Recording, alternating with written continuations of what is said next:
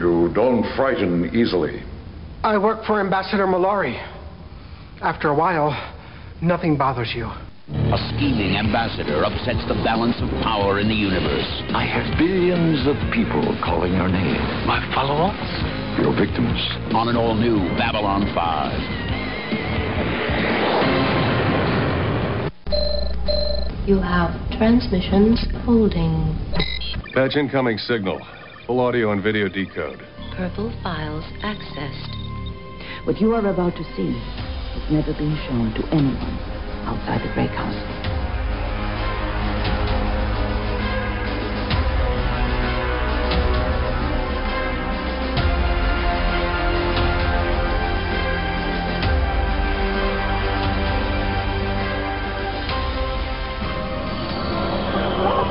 And so it begins. Hello, everyone out there in podcast land. Welcome to Gray 17, a Babylon 5 podcast, a part of the Front Row Network and NPR Illinois Community Voices. We are a group of newbies and first ones who have either watched the series for the whole 5 seasons plus, or are watching for the first time, and we are on episode 3 of season 2, The Geometry of Shadows. I am Scott, and with me is... Emily. Evan. Andrew. Justin. Jesse. Mike. And John. It is, we record these episodes a few weeks in advance, so it's the holiday season, so we have a few folks here wearing Santa hats, and Blake and Nicole are out because of holiday reasons, so they'll join us back up here next week. Before we get started with the talk of the episode, a couple housekeeping notes. Just a reminder, in the show notes down below, you can find a link to our Twitter account, Facebook account, Instagram account, as well as our YouTube account. And then you can also find links to our Redbubble account, which is where you can buy merch, and the Patreon, where you can be a Patreon member of ours and help support the show. The Patreon tiers start at $3 and go all the way up to producer level, which is at $20 a month. And you can see the list of our amazing producers in the show notes as well. We really appreciate everyone helping out with that. And we look forward to continuing to question why, but we appreciate you. We are absolutely worth the $3. Maybe that's a 20. But absolutely the 3. And also, we continue to love it when you like, subscribe, share, and leave a review for us. Thank you, everyone who's doing that. We actually got several more reviews into Apple Podcasts, and if you haven't done that yet, even if you're not listening to us on Apple Podcast tends to be the algorithm of choice. So if you could run over there and plug your nose, use Apple a little bit, and do a review, we would really appreciate it. Our review this week from Tim Wayne, and he says, almost perfect. Almost. I've listened to almost every B5 podcast since the audio guide to Babylon 5 started in 2014 with Chip, Erica, and Shannon. I listened to that too, Tim. Of all of them, I think I might like this one the best. The idea is great. Listen to people who have never seen the show before expound upon the episodes, the acting, the writing, and overall show themes. Hearing their impressions is a treat for someone who, like me, watched them when they came out and has, in the interviewing years, watched them more times than I can count. It's almost like watching the episode for the first time. The show is at its best when the noobs, quotation marks around noobs, are talking without interruption, giving their opinions and observations. I love their predictions. Some of them have an uncanny sense of what's coming. I love when they are right. I love even more when they are very wrong. Even the Chuckle Nugget has very much grown on me, and the hosts get extra credit for recruiting non-sci-fi fans to join the conversation. Good job, Jesse. Shout out. And even more credit to having so many diverse voices. The show is at its worst when the host is laughing at his own jokes. Yay. Here we go. I hate to bring this up because some people laugh when they are nervous or insecure about public speaking. I am very insecure, Tim. Very much so. That said, it is in the show, and this is a review, so it's going in. I will point out Tim did give a 5-star review before he bashed me, so I appreciate it, Tim. His frequent giggling at his own references is often irritating. Please stop. And this is the best part, folks. My sincere apologies if Steve, question mark, my name's Steve now, has Tourette's, and the laughter is an uncontrollable thing. Tim, I'm sorry to tell you, I'm not Steve, and no, I don't have Tourette's. The other first ones are great. Awkward. The other first ones are great. Cranky, opinionated, just my kind of sci-fi people. Not afraid to call out bad writing or bad acting. which is a show has its spades, unfortunately. We all love this show, but it's often hit or miss, especially during season 1, which is when I'm writing this review. All in all, it's a great show. I love what they're doing. I hope all the noobs stay in through the second season when the show starts picking up speed. Update. I changed my rating to 5 stars. Sure, this podcast isn't perfect, but I look forward to it more and more over the dozen odd podcasts I listen to, some of which are done perfectly. There's no way I can rate this less than 5, given the happiness it brings me week after week, even with dudes giggling. Fair is fair. Well, I'm so glad, Tim, that my Tourette's will make you happy. Enjoy. I think Tim's great. Yeah, Tim's great. Yeah. I think Let's move on to Geometry of Shadows, shall we? Episode 3 of season 2. First thing we're going to do is get the first impressions from our newbies. And we'll go with Emily first. Emily was kind of questioning if she had watched the right episode before we started recording, so hopefully she did. Emily? I did. First impressions.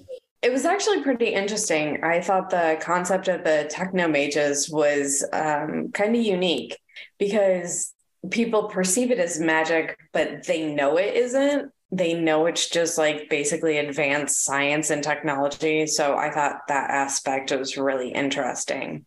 And the whole Drazi system for picking leaders was not the most efficient system.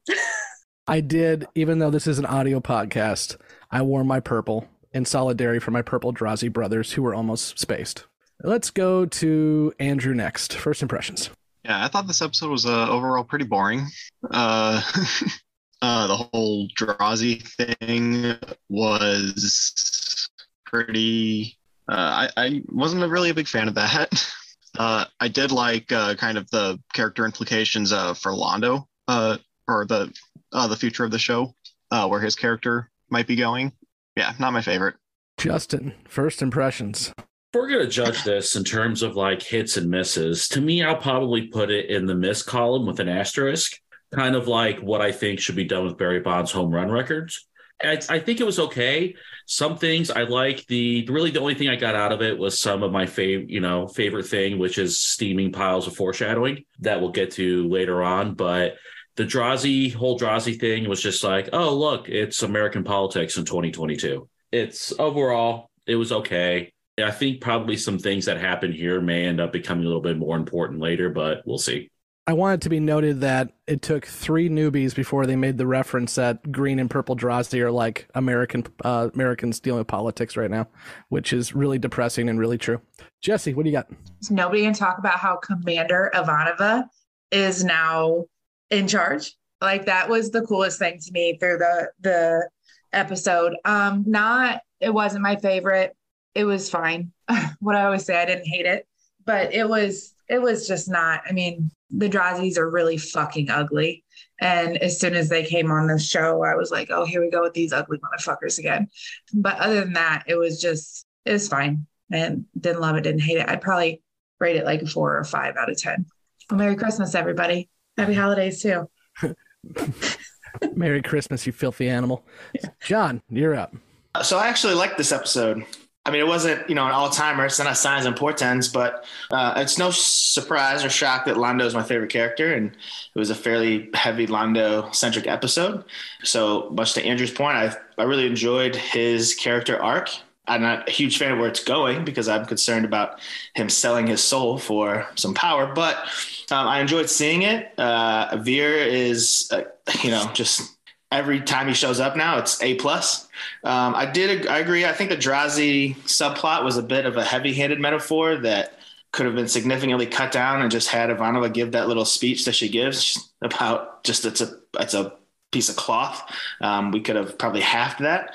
But I also enjoyed the techno mages, knowing, like Emily had mentioned, that, it's not magic, but, when he talks about it, there is a bit of magic there, that being able to have such technological advances, there is something magical in there and almost borderline religious. We think about in our current life where we've come, from when we were babies or even our parents to where we are now. I mean, sitting here recording this podcast and doing this via Zoom, there is something a little magical about that. So I enjoyed that. So overall, I enjoyed the episode. I'd say it's more of a 6 or 7 out of 10 myself. Again, not a Hall of Famer, but not terrible. And to our first ones, Kevin. Well, until John spoke, I was thinking this was going to be a super hot take, but I really enjoy this episode. I think it's a lot of fun. I think some of the Londo stuff in the middle of the episode is really funny. I think the stuff with the Drazi is a good storyline. William Forward does a good job in this episode as Lord Rifa, but I really enjoy seeing Michael and Sarah in this episode. He's one of my favorite guest stars from a couple of different shows. So I really enjoy this episode. I'd say this is, at least a 7 for me. So Mike. Well, I guess my hot take is I actually really don't like this episode. Purple, green, purple, kind of understand where the whole Technomage thing is meant to be going, but I think it's really goofy and I just can't get past that. And I also thought the Drazi thing was a very heavy-handed metaphor that was almost a comedy relief subplot. And really this episode for me, besides the foreshadowing, the very beginning scene with Lord Rifa in Londo, doesn't really have much value. So not a big winner in my book. I think I'm going to take the other scarf out of the bucket and say that I would have to somewhat agree with Kevin and John that this is not something that knocks it out of the park. It's not an amazing episode you're going to remember forever, but I do like the themes. I like that we have the idea, as John already alluded to, with technology and magic. I always go back to my favorite sci-fi author, and we've discussed him enough, Andrew and Justin both, so I'm just going to throw it out there and we'll move on so Jesse doesn't kill me. But Arthur C. Clarke said any sufficiently advanced technology is indistinguishable from magic. And so I'm sure JMS borrowed that idea from Arthur C. Clarke in terms of making the Technomages. And I like the idea. I like the idea of a little fantasy brought in here, even though we're in sci-fi. And also, I like that we get to see both of our quote-unquote attachés doing the same thing in terms of having to get out there and learn more about diplomacy with both Veer and now Commander Ivanova. So I enjoyed the episode. Let's talk about the Technomages first. Besides the fact that Michael and Sarah does a great job whenever he's on screen and does a good job in this episode, I think the whole idea is really fun. And he gets the better of Londo and really knocks him down a couple of pegs. And I really thought that was very interesting because we haven't really seen that very much up until now. And it's always kind of fun when a smooth operator gets knocked down a couple of pegs. And that's not to say I don't like the Londo character. I do, but I thought especially the end where he's walking away from having to sincerely apologize, and he's got 3 creatures on his back that tear up his quarters. I thought that was really funny. Michael and Sarah is one of my favorite Klingons, that's for sure, from TOS and DS9. Mm-hmm. Dang. Yeah, Kang. Although he passed away before we could do the multi-Klingon episodes, but yeah, I didn't know he was Kang. Voice. Okay. Yep. You can tell by the voice. If you listen to the voice and listen to Kang either in TOS or in DS9, it catches on. John, what do you got? I'll piggyback on the acting. I thought the character, in the wrong hands, that very easily could have been some cheesy role, but I thought the way it was portrayed gave it a sense of gravitas it probably didn't deserve, to be honest. And as much as I agree and enjoy and actually kind of believe the same thing with technology being, magical, for lack of a better word. So that really interested me. However, the problem I had was, when he was talking to Sheridan and he was talking about basically, he made mention of two reasons why they were leaving or what they were going, is that they didn't want their own secrets, right, or knowledge and understanding to be lost. And then the second part was, or to have it taken and misused. So the second one I can get down with, right? You don't want this to fall into the wrong hands. Cool. But the first one, I don't want it to get lost. I thought then their mission kind of defeats the purpose, unless I missed something, in which case it's not really a suicide mission, but they do plan on coming back, but they somehow think maybe their tech will allow them to live longer. So he said, hopefully you won't see us in your lifetime, which means that at least a few decades they'll be gone. And they're just going out beyond the rim and, I don't know, living it up. And then I guess maybe they're planning to come back. I thought it was more like, we're going to go out amongst the stars and you'll never see us again. And in which case I thought, well, then your first point is kind of moot, because then no one's your secrets are going to die with you anyways. Otherwise, again, I thoroughly enjoyed it. And, it was another instance where the budget for season 2 made it possible. I don't think we would have been able to get that in season 1 with the, projections and everything that came with it. So I thought it was pretty dope. We even got the additional budget of being able to see inside Sheridan's office. Just little stuff like that where they're starting to spend some money. Even though it does look like 90s money, they're still spending some money. Justin. I think to kind of go off of what John was talking about, he did specifically mention at one point that the reason why they're leaving is because there's dark times coming and they don't want to get caught up in it, basically. So they're going to leave until everything calms back down, and then they can come back and be involved in the galaxy again. So I just think that's another kind of foreshadowing of the dark times that are kind of coming up here within the show and everything like that. And it's to me, I think they're interesting. Like, I kind of hope we do see them again at some point, because like, to me, they come across, for the D&D fans out there, they come across as like the kind of like those mage bards who go around and perform tricks for people and stuff like that, because I thought it was kind of cool. They called themselves dreamers, shapers, singers, and makers. So I thought that it's kind of a very interesting thing to exist in the future. I hope they do come back and, during the dark times to kind of help things out. So we'll see. Kevin. The other thing I wanted to say about this episode is that, it was interesting to see Garibaldi's recovery in this episode, have him come back into the fold. He seemed like he was in a really dark place when Sheridan went to his quarters. You loading and unloading your pistol doesn't seem like he was in a very good place. So it's nice by the end of the episode that you can tell he's going to be back in the fold. And it was interesting to me where they portrayed the wound on his back, that he got shot in the lower part, on one side. He didn't even get shot center mass. It just doesn't make sense that he would get Jack would have missed that poorly, but I guess maybe you don't have to with the magical PPGs. But I like that they found a way to show that Garibaldi is good at his job and able to still be a contributor to the station. Are you shaming, sir? Yes, I am. Doing? You're okay. Just checking. John, what do you got? Yeah, I want to go back to the Technomages real quick, so they left me with a question that I was curious what the rest of you thought about, which was, so this is another species or whatever you want to call it, that a group of beings that clearly has some sort of foresight, can see what's coming, knows about the shadow, understands the conflict that is quickly approaching. And yet their answer is to just leave and to say, well, we don't want to deal with this. And so I wonder what, others are thoughts about the responsibility of that, right? If you know what's coming, and especially the very ominous billions of victims that he tells Londo about, to then not do anything and absolve yourself of any sort of involvement or help seems, to be blunt, kind of shitty. Before anyone answers that, I think it's a good question, but to answer your first question, they're not a species. And JMS answered this on the Usenets back in the day. They're a group of individuals from multiple species that have learned to master technology in a way like this. So it's a guild more than a species. To John's point, that's one of the things that rubs me wrong about this episode and about the concept of the Technomages. Like, I get the whole Arthur C. Clarke thing and magic and technology becoming indistinguishable. I just don't like how it's portrayed in Babylon 5. It feels really clowny that these guys go around basically pretending to be wizards in this future place. And then to John's point, it does bother me that they have, we'll say, vastly superior technological skills compared to everyone else.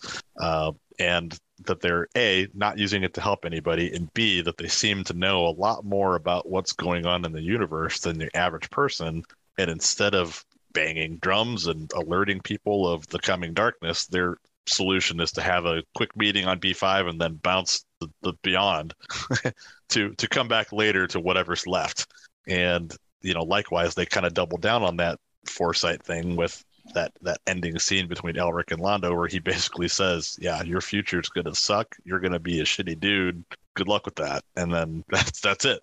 And so it does bug me. And again, I think that's a big reason why I have an issue with this episode and with the mages and that whole presentation. So I got something I want to add to that, Mike, but I got to talk to you and Kevin once the newbies leave. So Justin, sorry, go ahead.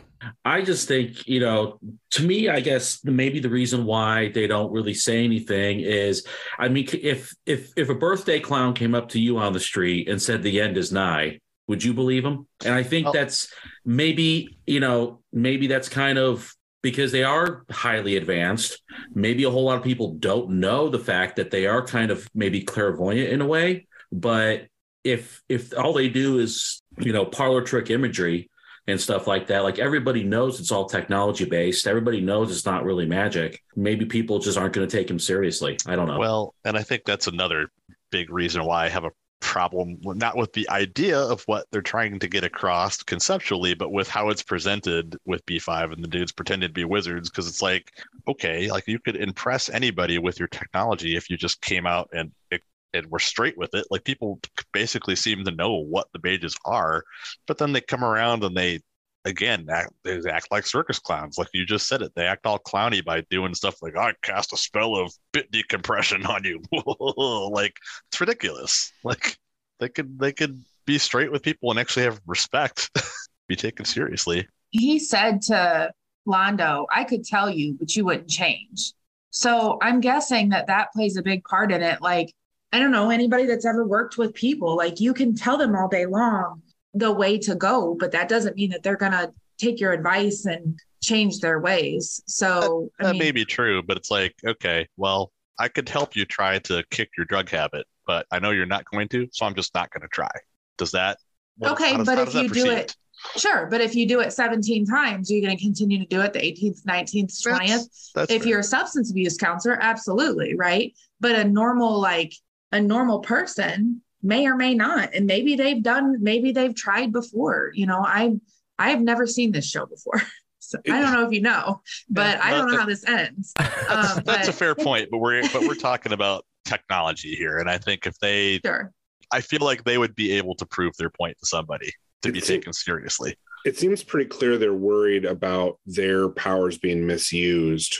So that seems to be why at least 50% of why they're going away. I still want to figure out what birthday clowns Justin sees that has holographic monsters, because I've never seen that kind of birthday party, but it sounds kind of badass. Well, and I think that's how Kosh is, isn't it? Like Kosh killed a whole person because she was going to go somewhere and tell somebody something. And this was like 18 episodes ago. I don't even remember who it was or what it was. Deathwalker. Yeah. But like Kosh, that's how Kosh is. Kosh is like, I know a lot about a lot and I'm not going to help you, but I'll just kill somebody. Like, well, so I guess to your point then, to me, the techno mages are more like Kosh in this regard, and they should have the technology and the ability to not try to convince anybody, but just take action and make them see the truth, I don't know what truth they're trying to hide, because it was very vague, right? Like it was like, oh, I know stuff about things. I know things. Like I drink a lot and I know things. Like, I'm sorry. It's true. Like, so what are we hiding? Like, you're just going to go off and maybe they are doing, I don't know. I don't know what they're doing. I was completely confused most of the time when they were talking. So I'll tell you what they're not doing. They're not warning anyone about the shadow threat that they clearly know is coming. They're not saying anything. That's my point. Londo. Mm-hmm. Shit. They told somebody, okay? At the very least, and that literally is the very least, you could just broadcast that message to anyone who wants to listen. Hey, look, before we bounce, check it out. Here's what's coming. Do with that what you want. That's literally the least you could do. So if you do something, you're bad. And if you do nothing, you're bad. So what would you like to happen? Yeah, doing something is good. Doing something is helping out the billions of Londo's victims that are. But that's not how you felt. And sorry, Emily. I don't care what you have to say. Let's talk about that. Because I was wondering if he knew about when he had like 10,000 Narn killed. Were we talking about those victims? Yeah. I don't know. A pretty big black mark on my dude Londo, and I'm not really happy with deal with the devil. And this episode seems to have him doubling down on that shit. It's making me very concernicus for my ability to remain a fan as we keep moving. This is absolutely the first time where we've seen Londo, before Londo has told us to the camera that he doesn't care about himself, he cares about his people, and he wants the Empire to come back. Now Londo cares about himself, and he wants to be a part of it. We saw that with Lord Rifa today. So, Emily, you had your hand up quietly for some time now. Yeah, I've actually been wondering if they didn't warn anyone because it would cause a panic. I mean, you tell if you try to announce this, you have all these separate groups that are already struggling to get along. And then you tell them this other shadowy group is coming and that they're going to start some shit. Like, are any of these groups going to act rationally? Or are they all going to panic, freak out, and then it somehow is worse? Wow. So is there like a surprise aspect to it? What maybe encourages the groups to work together against the shadow group instead of like, who knows what they might do otherwise? I'm just thinking that it might be, we don't know, like, we're, at least for us new ones, we don't know the information that these mages have. So this might be the better option. It might be a shit option, but it might be the better of the shit. Well, I guess probably one thing I forgot about was, didn't the Earth government like order Sheridan to kind of like find out why they're leaving and where they're going, and want that all that information? So then, you know what? Maybe they, maybe their reasons for leaving are legit. By saying, you know what, we don't know what they don't trust anybody. They don't trust anybody with their knowledge or their technology. So they're just going to remove it from the playing field. I'm going to take my ball and go home. And if they're that far advanced and they're afraid of this group coming in, I don't know. I feel like that alone should have been quite a big signal. Like, without announcing anything and causing a panic, like, hey, they're really technologically advanced and they're hauling ass out of here. Maybe we should try to figure out what's happening. So Mike and I seem to be the only one who thinks there's a responsibility that comes with knowledge. Well, now does Londo hold a responsibility because he was warned? Yes, and unfortunately, he seems like a super dick right now, and he's only worried about himself. He's probably not going to share the fact that he's going to have billions of victims. Yes, did he say billions? Because I didn't hear billions. He did say billions. He said, I hear billions of people, your victims. And what's shitty is Londo got another one. And, oh, my followers? Like, come on, man. Don't do this to me. Like, do not turn away from the awesome guy that you were and be this egotistical, power-hungry dick. Was he awesome? That's a question. Yes, he was awesome. That's the downside of having 6 penises. Right. It's, to me, it just always makes you think, what's your responsibility with, like, I mean, come on, it's Spider-Man, right? With great power comes great responsibility. And so at the very least, you have this now, and they're not the only one, by the way. They're not the only one. Anyone who has the ability and the knowledge of what's to come has a responsibility to help those out. Otherwise, you're just a selfish asshole. And I hope bad things happen to you and all your peoples. Yeah, I mean, I think Kosh playing judge, jury, and executioner is definitely over the line. But I think, these guys with their technology and their information could go out and be activists. I think that's a really big difference between those two things. Who was talking about time travel, Jonathan? What? And the butterfly effect and all of that stuff. Like, what if telling them throws some in alternate universe into whatever words, Jonathan? What if it messes with the timeline? I will play your game, but understand then that means it could be for every, oh no, now it'll be worse perhaps. There's also a, oh no, it could be much better, and like everyone could be saved. So again, it's the gamble I suppose you take in anything. And not to mention, we've mentioned that this is the holiday season, and this is like the exact opposite of the Christmas Carol.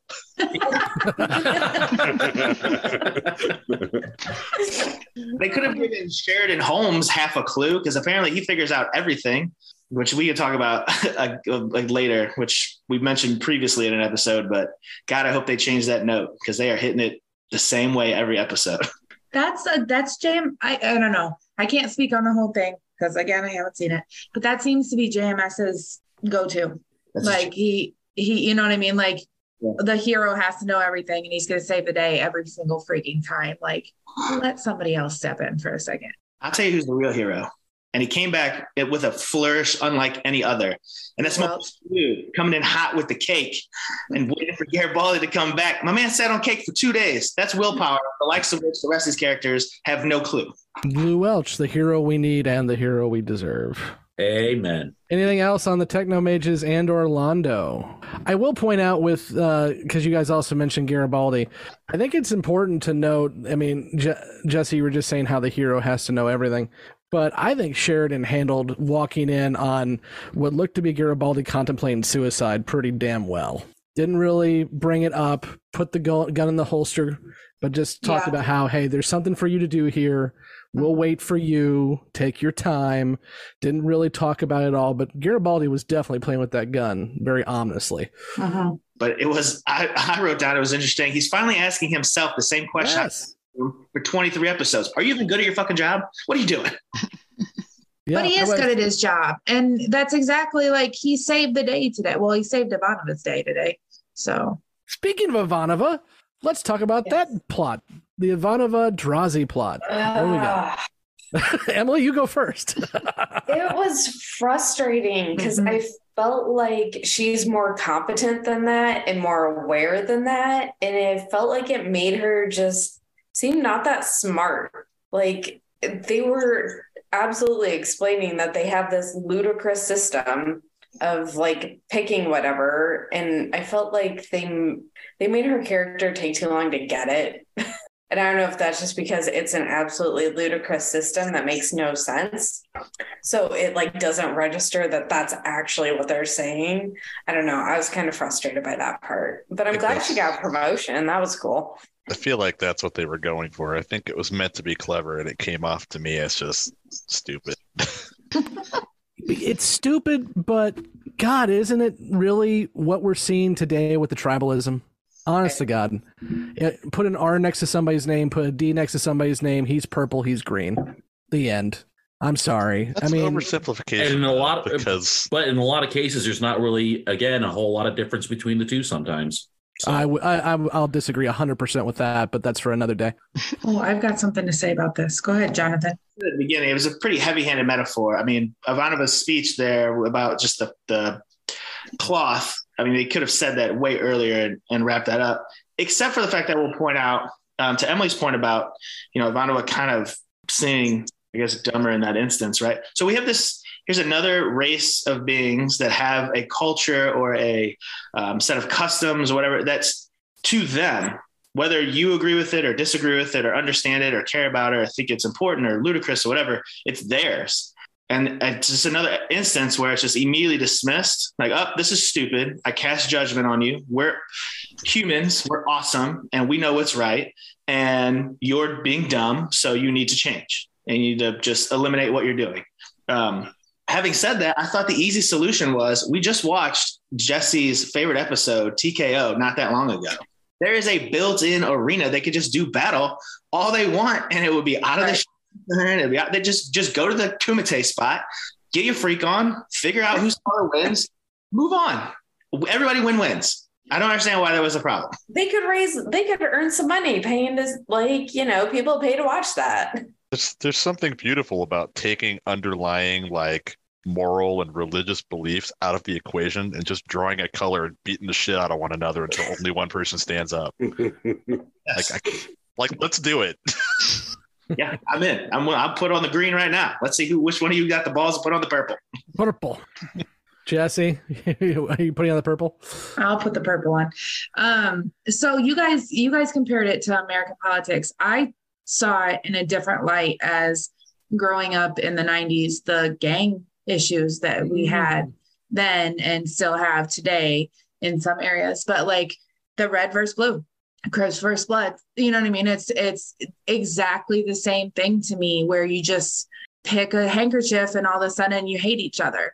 And I thought there was a really interesting comparison that he made or they made to the American flag and to the flags in general. Like, it's a piece of cloth, and because you pledge allegiance to this piece of cloth, all of a sudden you allegedly hate others with other different pieces of cloth. So I saw it in the light of more gang issues, because literally there is no difference from one block to another. except for what color you chose. Yeah, and they wrapped it up kind of sloppily, if you will. Right. So if everyone follows whoever's got the commander scarf, don't you think the commander wants to hold on to that scarf? Like she just walked up to multiple Drazi, like, oh, I took it. And that guy was just like, oh man, now we have to follow you. And it was like, oh, what a way to really wrap that up. Yeah. That was weird. Yeah. Again, I just have a problem with anticlimactic. it like being comedic because it's such an oversimplification of all of it. I mean, we all like from a perspective, yeah, gangs stuff is just, one club versus another club, but there's more to it. I mean, socially, it's about protection. It's about, I don't know, turf. Sure. And that you're 100% It's right. not arbitrary, I guess is my point. It's about There's who a you lot- align with. It's diplomacy on the street level. Right. But one kid comes from 101 Maine and another kid comes from 103 Maine. Like they're 100% agree that it is about family. There's lots of layers to that, but these kids are growing up right next to each other. Oh, I They're get it.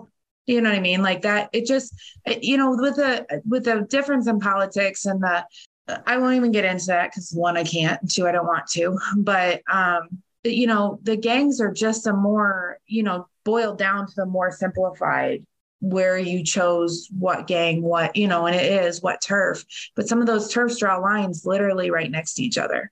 They're, one block here, 3 blocks down, it's a completely different gang. So to me, it was more telling. Like I didn't even draw the politics tie-in there. Like I didn't even think about American politics when they were doing that. You could say the same thing about borders, right? So what does it mean to be so within 20 feet, if I'm born on one side, I'd sign a persona one way and right.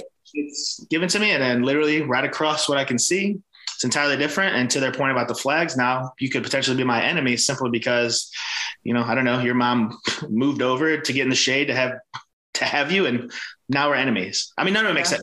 It's not that I didn't or couldn't appreciate JMS, what he was trying to say. It's just, I think Mike's alluded to, very heavy-handed, and it was just very overly simplified. It was over the top. It was great. Yeah. Even liking the episode, I really can't disagree with that view. It is pretty heavy-handed. It is oversimplified, but I don't think that takes away from the message that he's putting out there in this episode, trying to show it as ridiculous and that humanity should try to aspire to something better. But I don't see that getting better anytime soon, unfortunately. Nothing makes sense, and no one knows what they're doing. So can we go back to Lando just real quick? No, we may not. Yes, go for it. So first of all, I just wanted to, because there were a couple of things with that we didn't go over. The first of which was, of course, he has a giant oil painting of himself hanging up in his room, which I both then hated that I don't have my own in my own home. I'll remedy that. But also in that storyline, I mean, again, I said it in my first take, but I mean, big ups to Veer. In general, that character is hilarious and a nice, hopefully, as we keep going, more important little birdie on Lando's shoulder to try to tell him, hey man, you're fucking this up. I need you to come back and be normal and stop making the easy decisions or stop making the selfish decisions and figure your shit out. So I enjoyed his comedic timing, and I enjoyed what I hope is the beginning of a mirror to Lando's future actions that, again, are really turning me off. It's getting hard to defend him. Did anyone notice the good acting by Stephen Furst in the scene with Lord Rifa, where they're talking about the possibility of treason, and he's in the middle of the shot and kind of in the background with a horrified look on his face. And I continue to agree with Scott about Stephen Furst. I think that his acting is profoundly good, and I really like the Veer character quite a bit. Emily? I also thought this was a good episode for Veer. When we first met him, I wasn't sure about his comedic effect, but I really appreciated that when he was trying to contact one of the techno mages, and he looked scared, but he was still standing there like, well, shit, this is my job. Gotta do it. And the mage was like, you don't scare easy. And he's like, I work for the ambassador. I'm not afraid of anything anymore. And I was just like, what has this man seen? Like, what else has he seen that we haven't seen where this isn't scaring him away yet? So yeah, I did think it was a good episode for Veer as well. That's why I thought the comedic value of this episode was really good. I mean, there's a couple of different aspects of the episode that are really funny, and that's definitely one of them. The amount of revenge that the Technomage gets on Londo is very funny. You now own 551 shares of Butterflies Incorporated. On second thought, let's go talk to the Technomages. Surprised you haven't brought it up yet, Scott. But so in the first interaction between the Drazi and Ivanova, I was going to bring it up next episode. Feel free. Okay.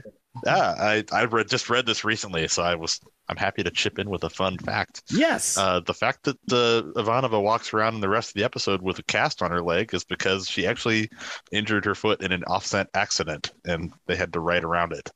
They actually changed a couple things. So we will see Ivanova in a cast because Claudia is in a cast, but also in the original script, Garibaldi did not come to save the day. Ivanova got herself out, going back to agency of Ivanova, but because Claudia couldn't do any stunts, they had to write Garibaldi into saving the day on that part of the episode as well, too. I actually liked that because I felt like it helped him feel more confident in his job. Yeah. Like it would have been nice to see her have the independence, but I think for where his character was, and after having, his second in command shoot him in the back, I think for him to be able to demonstrate that he is competent was good for his character. Not like anyone is going to question her competence anyhow. I mean, she's clearly, a fantastic officer. So, in this context, I think it ended up in a really good place. It exercised his demons. As somebody on this podcast, and not the only one, who has sold vacuum cleaners door to door, I had flashbacks when Garibaldi was doing his door to door sale. It's hilarious that he's basically doing a Looney Tunes bit with it. Well, it's his second favorite thing in the universe. Right, exactly. So it makes sense. Did anyone get a serious smarmy asshole vibe from the Green Drazi leader? Yes. Oh my god! He will come back. He's one of the main alien actors. And which, by the way, we didn't mention this either. Again, going back to budgets, every one of those Drazis, if you look at them, had a different head sculpt. They didn't do that in season 1. They actually had about 12 different actors that they did sculpts of, and they will use those actors as different aliens throughout the show in order to make sure that each one of them looks a little different. So they put some time and effort into just having a whole bunch of Drazi.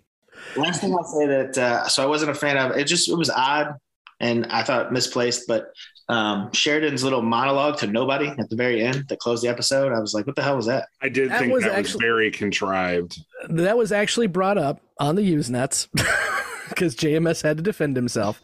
He was not doing a monologue to himself. He was doing a monologue to the tech who just walked off screen, but because of editing and bad editing, they didn't show you he was still talking to that guy. So it made it even more weird.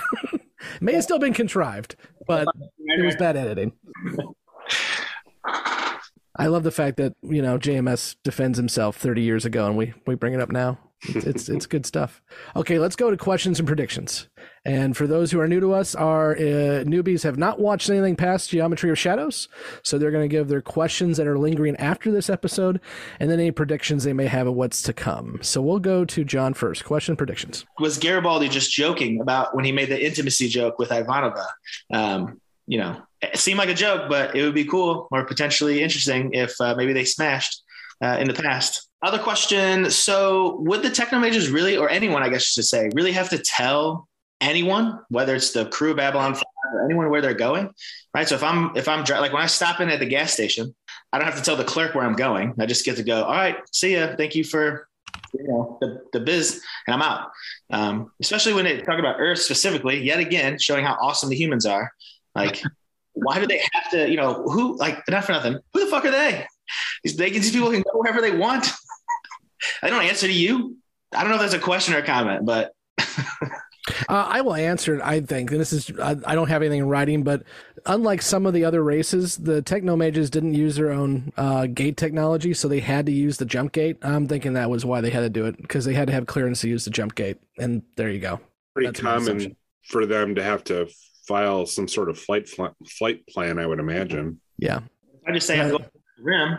That's where the end of our conversation should be. Where are you going? Beyond the rim. All right. Good luck. Yeah, I mean, I don't know. I kind of took it like you're right. They probably have the right to go wherever they want without telling anybody where they're going, as long as they have their own ship and their own crew and their own supplies. But doesn't stop, the Earth people from like wanting to know. Oh yeah, they want all the tea always. I get that. Okay, last question I've got. So again, congrats, big ups, Ivanova. She's made commander, which is what Sinclair was. Sheridan's a captain. So I guess my question is anyone going to fill in as the new lieutenant commander? We'll see people bump up in the hierarchy. We're going to get a new character. I'm sure it's something you're going to go, yeah, we might talk about it beyond the rim, but we might. Yeah, awesome. Those are the lovely questions I have. Predictions. So I think, I think Lando's arc is going to get darker before it gets brighter. I've said it a couple times now. I think in the end, he'll be a hero, maybe not the hero, and he'll go back on his pledge to Morden. And I think he'll do the right thing, but I think it's going to get real dark. And I think he's going to go in some real bad places with some real bad choices, to prop up his own ego and sense of self and ambition, which is both a bummer, but also awesome because it's a good character arc and it will leave me interested. My other prediction is basically just the same stuff from before about where this is going. I mean, when they talked about the shadow and it's coming, I mean, I think again, that's going to be the big bad for this season. I love how you keep saying how it's going to get brighter for Londo, and every episode it gets just a little bit darker. Well, listen, here's what I'm basing this on, right? So one, he seems to be in the B5 community. I'm not the only one who likes Londo. He seems to be a beloved character. You generally, and not always, but you generally don't become a beloved character if you're Hitler. So I assume he will have a redemptive arc somewhere in here. Again, I think it will get bad, but I think it'll get good. It could not. It could be Heisenberg from in the 90s. You know what I mean? Like, who knows? In which case, I'm also interested to see that. Oh man, a lot of people like Daenerys in Game of Thrones, and look how that turned out. So. I was told not to talk about Game of Thrones anymore. Jesse yelled at me last week. No, it's, you know what? Fuck off, everybody. Every last one of you guys. You guys go into fucking 20-minute tangents and then yell at me about like, oh, don't get too long in your responses. No, everybody can kiss my ass right now. Go ahead. Since everyone needs to kiss your ass now, let's talk about your questions and predictions. I don't have any. I don't have any. And my only prediction is I don't agree with John about Londo. I don't think that he's going to do the right thing. I think he's going to just keep covering his ass until he doesn't have a choice to do the right thing. And then it just jumps up and fucks him up. And then I'm sure he continues on in the show like everything's sunshine and rainbows. That's my prediction. Justin. I mean, I'm torn on Londo, to be honest. I think he'll probably come back and I think, quote unquote, do the right thing, or kind of realize, because it's not the first time in body language and facial expressions that you've seen he's starting to, I think, regret his choices. And I hope that maybe he'll come do the right thing. He kind of turn his back on the shadow people, or the Zaha Doomies, as I'm calling them in my notes. And then lastly, I apologize, Jesse, one last dig at Scott. Arthur C. Clarke stole it from H.G. Wells. Drop the mic. Not really, but sure. Okay. Truly didn't, but fine. Sigh. Okay, Andrew, tell us about how 2001's a good movie while you're at it, since Jesse's already picking at people. It is a good movie, but I for my prediction, I kind of want to sort of meet in the middle between John and Jesse. I feel like it'll get to a point where those 2 billion people, or whatever the number was, those, like, they'll all be killed, and then only then will Londo see, like, oh shit, I fucked up, and then kind of try to reconcile for it. But, of course, 2 billion people, by then it'll be too late. And then another prediction is that the Technomages will return, not because they want to, but because they have to. Emily, questions, predictions. Yeah, this falls under question. So when I was trying to rewatch season 1, I noticed that Londo narrated The Gathering, the very first one. And I'm wondering if this story is like him telling the story of what happened and how like his actions led to whatever this great war is, and maybe his actions are doing more to set the stage for this coming war that, I mean, we know it's coming. We've been told in various different ways. And I'm just wondering if his actions are doing more to set those events in place than maybe the other characters. I don't know if now this was the episode we were allowed to, but I finally watched the intro for the first time. Yeah. And that line there at the end is like the last Babylon station ever. Not great. I think going back to what Emily said in The Gathering, Londo said it was the last of the Babylon stations as well, too. Yeah. Doesn't bode well for the series finale. I will say the reason why we were asked you guys not to watch the opening credits. Now, HBO Max did fine, but the DVDs did not. And the DVDs showed Delenn with her hair right before every episode, when that was not the case when it originally aired. When it originally aired, it showed what HBO Max shows. And then also, by the way, next week, you will see on the HBO Max that it is Commander Ivanova, not Lieutenant Commander Ivanova. So they do update the credits as they go throughout here now, too. Okay, let's go ahead and wrap it up there. We will let our newbies go, and we will then answer their questions, predictions beyond the rim with Kevin, Mike, and I. We will be here next week to talk A Distant Star. And please remember to like, subscribe, and share, and hit the notify button if you're listening on YouTube, and leave us a review, because that really does help us. Even if you're diagnosing me of diseases, you can definitely still leave a review. Tim, I love you, even though you're of questionable knowledge, but it's okay. I still love you. He gave us 5 stars. That's all that matters. He actually had to go back and give us 5 stars, so I do appreciate that. He can insult us all day long if you give us 5 stars. Whoever would like to diagnose any other mental disabilities that any of the cast may have, feel free to leave us a review on Apple. That's a whole episode by itself. Right.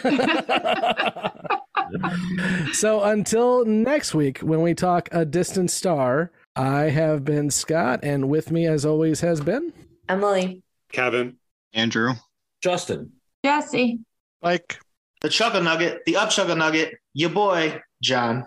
Your boy. If anyone would like to diagnose John, you can do so at Apple Reviews. Anti-personality disorder. Let's start there. There you go. Again, just feel free to use an Apple review to diagnose John. Enjoy. Okay. Oh, look, I laughed at my joke again. Shit, sorry. Shit, it's just because you're so funny. Thank you for listening to Grey 17, a Babylon 5 podcast. You can find all the places to listen to this podcast and links to our social media accounts at anchor.fm/Grey17podcast. We want to hear from you, so please join the discussion on Facebook and Twitter. Be sure to subscribe and leave a review. Grey 17 is a part of the Front Row Network and NPR Illinois Community Voices. You can find all the Front Row shows at thefrontrownetwork.com. Grey 17 is not affiliated with, and this podcast has not been prepared, approved, or licensed by Warner Brothers or any other owners of the Babylon 5 copyright. All audio clips included in this podcast are the intellectual property of their respective copyright holders. They are included here for the purpose of review, and no infringement is intended. The opening and closing Babylon 5 themes are available from Falling Matter on YouTube. And what's out there? The rim, And beyond that? the truth.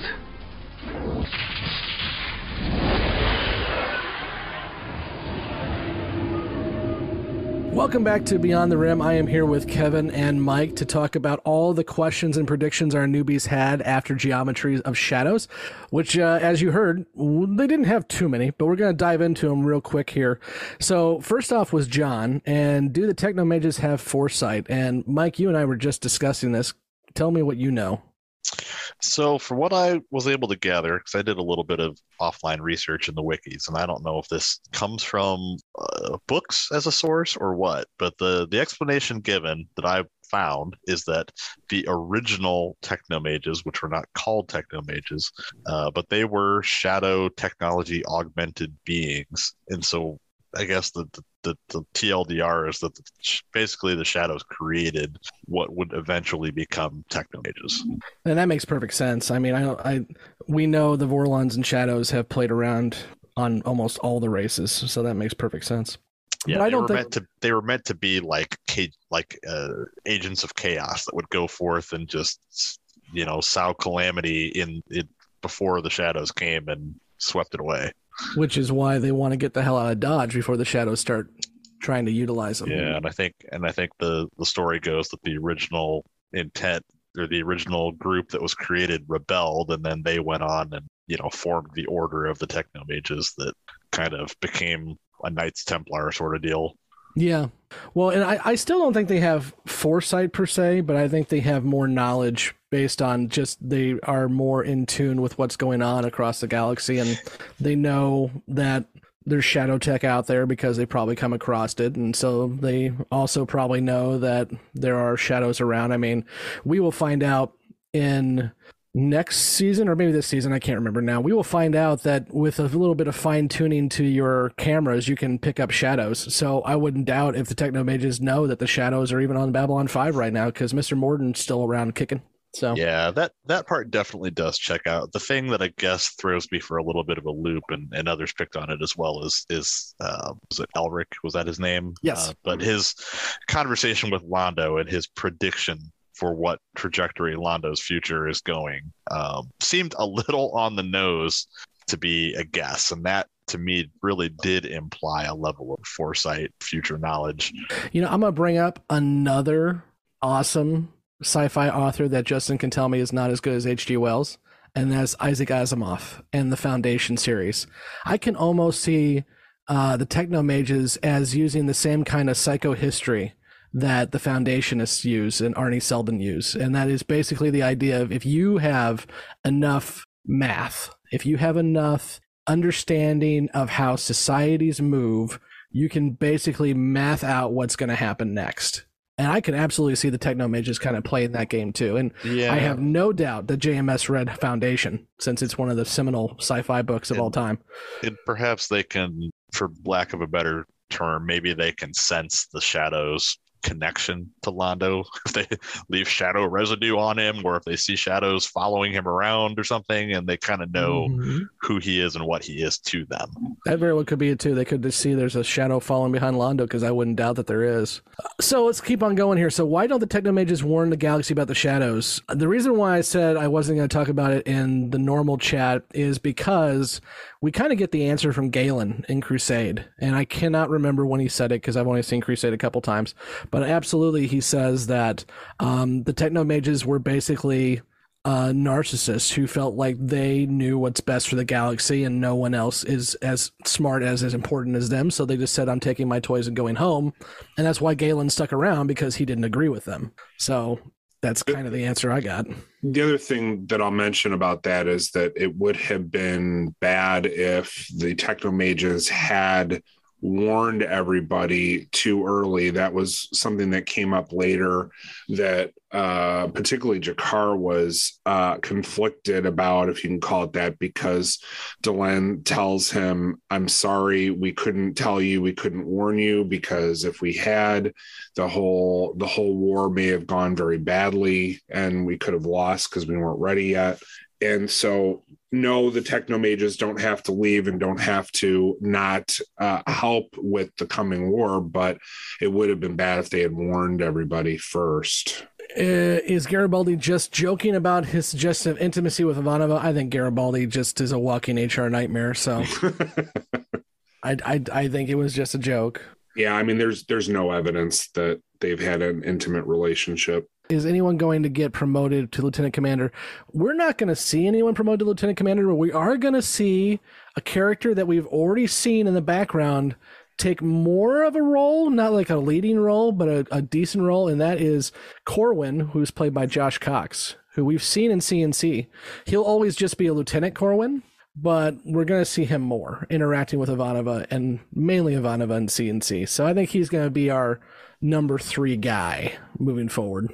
Yeah, I mean, there's been other times when they've alluded to off-screen characters, a major here or there. I mean, you can figure that there's other other officers that are going to be taking on other roles, but there's really no other new character that comes up other than the one that they've already debuted at the beginning of the episode, not done much with up until now, and that's the Kefir character. Mm-hmm. I really like Corwin too. Corwin's always that naive guy who doesn't get sarcasm. When he starts popping up more, I enjoy him. Yeah, he has a good arc. You know, they're not sure if he's going to play ball, and then he finally does. And he's a good character. I like where he goes. Predictions: Londo's arc will get darker and very dark before it gets brighter. The Shadow is a big bad. Yeah, I mean, he's not wrong. We've talked about this before. Londo will have a redemption, but it's going to come at his sacrifice of his life. So it is what it is. We will see an ebb and flow. I mean, Londo will have good days and bad days, but unfortunately for Londo, there'll be more bad days and good days from here on out. Yeah, it'll be interesting to see how John feels about his arc in it and after he gets through it, because I think he'll enjoy it in the end, but he's going to have some dark days for himself too going forward. Okay, so now we have Justin, who had a prediction Londo will come back and do the right thing. He is starting to regret his choices. He will turn his back on the shadows. Again, he will, but nowhere near yet, guys. There's so much. I think he initially regretted his choice when, he found out what the initial attack on the colony meant, but not. And he will get his one-up, especially with Morden, because he will have the shadow base bombed on Centauri Prime, and Morden will have his head on a pike. But even then, Londo then gets a keeper and still has to do the bidding of the shadows and the shadows agents. So he's got a long road ahead of him before it's all said and done, unfortunately for Londo. Let's see, Jesse. Jesse doesn't agree with John about Londo. Londo won't be do the right thing unless he has to. And she's not wrong.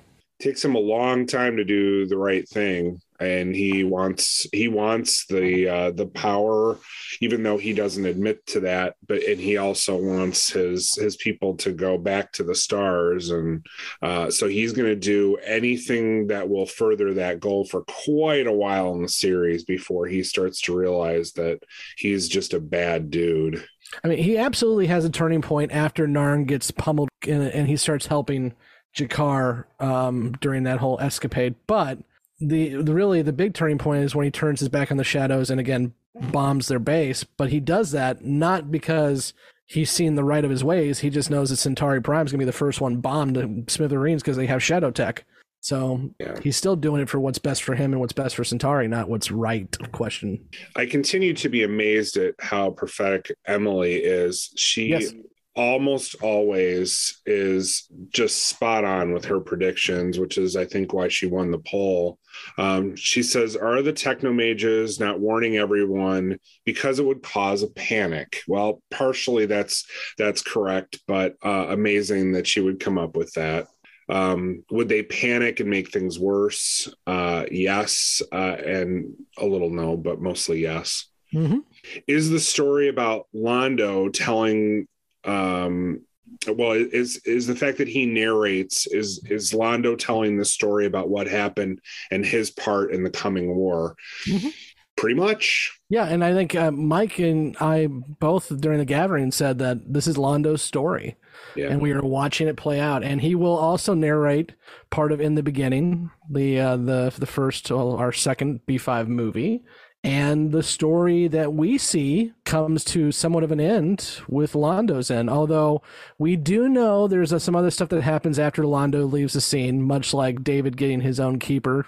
But that is all stuff that, is ancillary to the main story, which I think truly is Londo.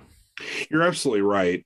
I think there would be people who would argue that this is also Sheridan and to a lesser extent Delen's story, and they wouldn't be totally wrong in saying that. I guess it just depends on, which character you either identify with more or find more interesting. But I've always really gravitated towards the Sheridan and Delen part of the story, but I've always been such a fan of Peter Jurassic's acting and the story arc that there's really something for everybody when you watch this. Andrew says Londo will get to the point where he will see the light, but only after the worst happens. Absolutely hit the nail on the head. So his prediction is really good.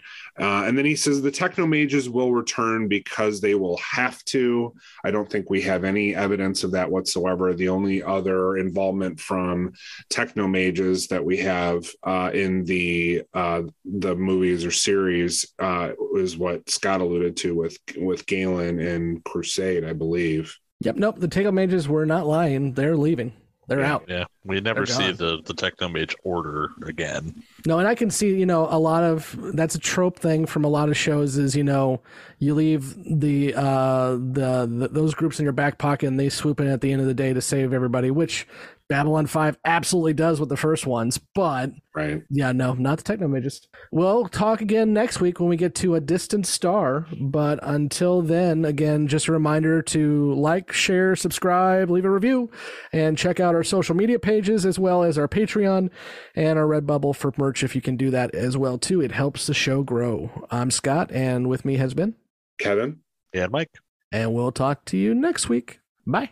Well, howdy do, sir. I'm looking for the lady of the house, assuming you're not the lady of the house.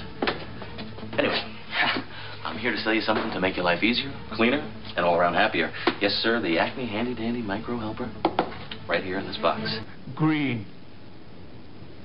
Purple.